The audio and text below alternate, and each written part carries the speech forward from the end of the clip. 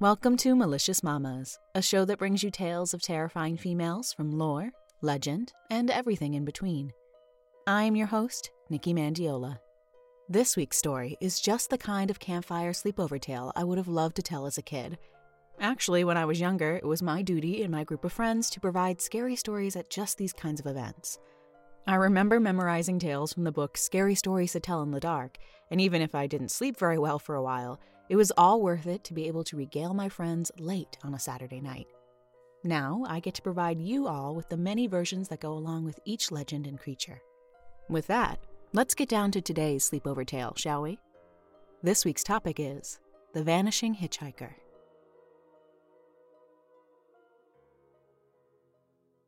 Like many legends, this one claims to have origins in multiple locations. Because of this, the tale can actually go by many titles. This includes The Girl in the Road, Lavender, Resurrection Mary in Chicago, The Lady of White Rock Lake in Dallas, and in Spanish-speaking countries, La Chica de la Curva. The basic tale, however, goes as follows. A newlywed couple were traveling to a B&B for their honeymoon, and at the start of their journey were making great time and would arrive before nightfall.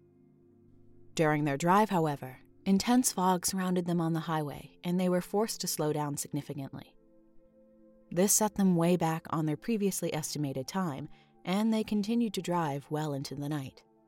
At one point, the couple saw a young woman with her thumb outstretched, clearly hoping for a ride from a passing car. While the husband did not want to stop for the woman, as they were already late to check in, his wife convinced him otherwise. The young lady climbed into the back seat, thanked the couple, gave them her address, and mentioned that her parents were probably worried sick about her. Her home happened to be located about 10 miles down the road in the direction they were going, and right across from an abandoned gas station. The girl assured the couple that they would not be able to miss it. After a few minutes of silence, the couple realized the girl had fallen asleep.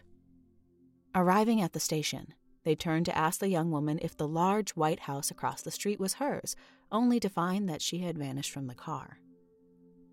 Driving up to the house, the newlyweds were met by an elderly couple at the door who seemed to look just as distressed as they did. The newlywed couple explained they had picked up a girl claiming that she lived at that address, but that she had disappeared before they arrived. After listening to their story, the elderly couple assured them that it wasn't as crazy as it seemed. This exact scenario had occurred many times before. Many years prior, their daughter had been killed in a hit-and-run accident, and the police never caught the driver. Because of this, their daughter's spirit remains at unrest and would flag down passing cars late at night, unable to find her way home on her own. Another version of this story is one I actually remember hearing as a kid. On their way to a high school dance, 2 boys drove past a girl standing at the side of the road and offered her a ride. At first, she asked the boys to be brought home, but after being invited to the dance, the 3 made their way to the boys' high school instead. After dancing all night, they walked back to the car, and it being a particularly cold evening, one of the boys offered her his coat. A few moments after dropping her off in front of her house, the boy without his jacket realized it had never been returned. The pair decided they would just pick it up tomorrow. The next day, the boys were met at the door of the home they visited the night prior by an elderly woman. They explained they were there to pick up a coat borrowed by a young girl dropped off at that address the night before. The woman, looking confused, told the boys that nobody by that description lived there. In fact, the only person that would fit that description would be her daughter, but she had passed away 12 years prior, and she proceeded to point down the road at the cemetery where she was buried.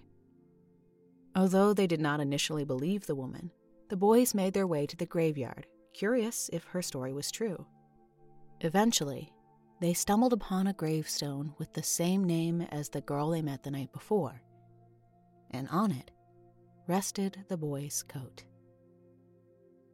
Our next story takes place in Dallas, where the Lady of White Rock Lake excites locals as their own disappearing passenger. This spirit only appears at night and is described as a young woman wearing a dripping wet evening gown. When a driver stops for her, the girl claims to have had an accident on the lake and asks to be taken home. Once arriving at her address, however, she disappears. Legend has it that years before, the girl behind the spirit had died, drowning in the lake after falling out of a boat. Unable to move on, her spirit still desires to return home. Stepping away from the young woman description of this hitchhiker, the story entitled Lavender spins a different tale. Two businessmen traveling by car to Montgomery, Alabama, noticed an old woman walking along the side of the road they were traveling on late one night. After the woman accepted their offer of a ride, she explained that she was traveling to the next town to visit her daughter. Along the way, the woman told them stories of her family. Eventually, the men became caught up in discussing a business matter and realized they had arrived to their location sooner than expected, only to find the old woman had vanished. The men actually retraced their steps, fearing something had happened along the ride, but were unable to find the elderly woman. They returned to the address she had given them and were met at the door by a middle-aged woman. After regaling their experience, the men explained that they believed the elderly woman to be her mother. After all, the woman that stood before them resembled what the old lady described her daughter to look like. The woman explained that that could not have been her mother, as she passed away 3 years prior.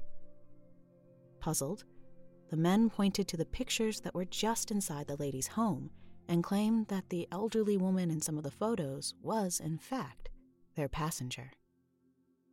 The final tale I have is perhaps the most famous. In Chicago, the spirit of Resurrection Mary has been appearing along Archer Avenue for as far back as the 1930s.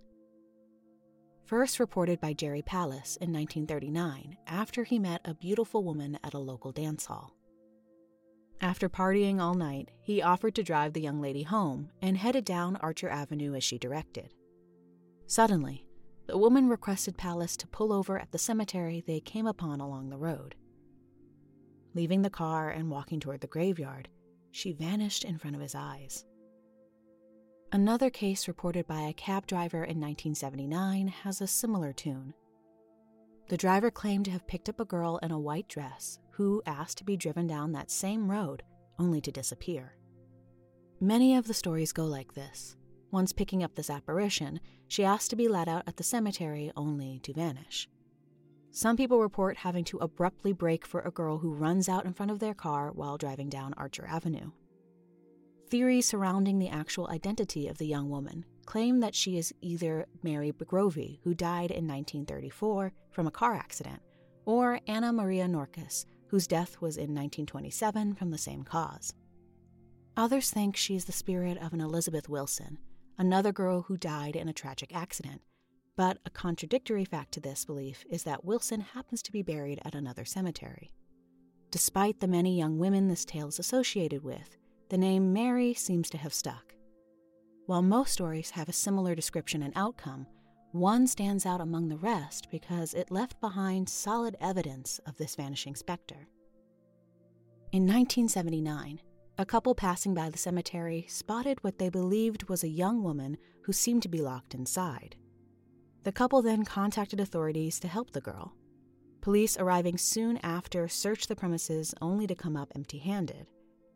What they did find that was disturbing, however, was that the bars of the front gate looked to have been burned, and the marks resembled handprints.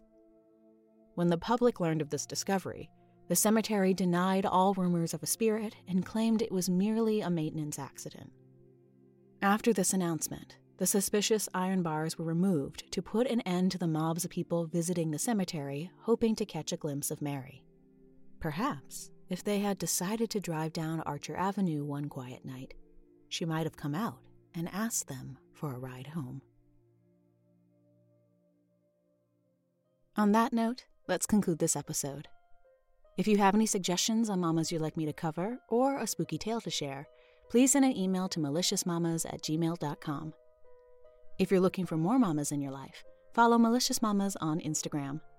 Also, if you could rate, review, and subscribe to Malicious Mamas on your favorite podcast app, it would really help to get the show out there, and I would greatly appreciate the feedback. Until next time, keep it real, mamas.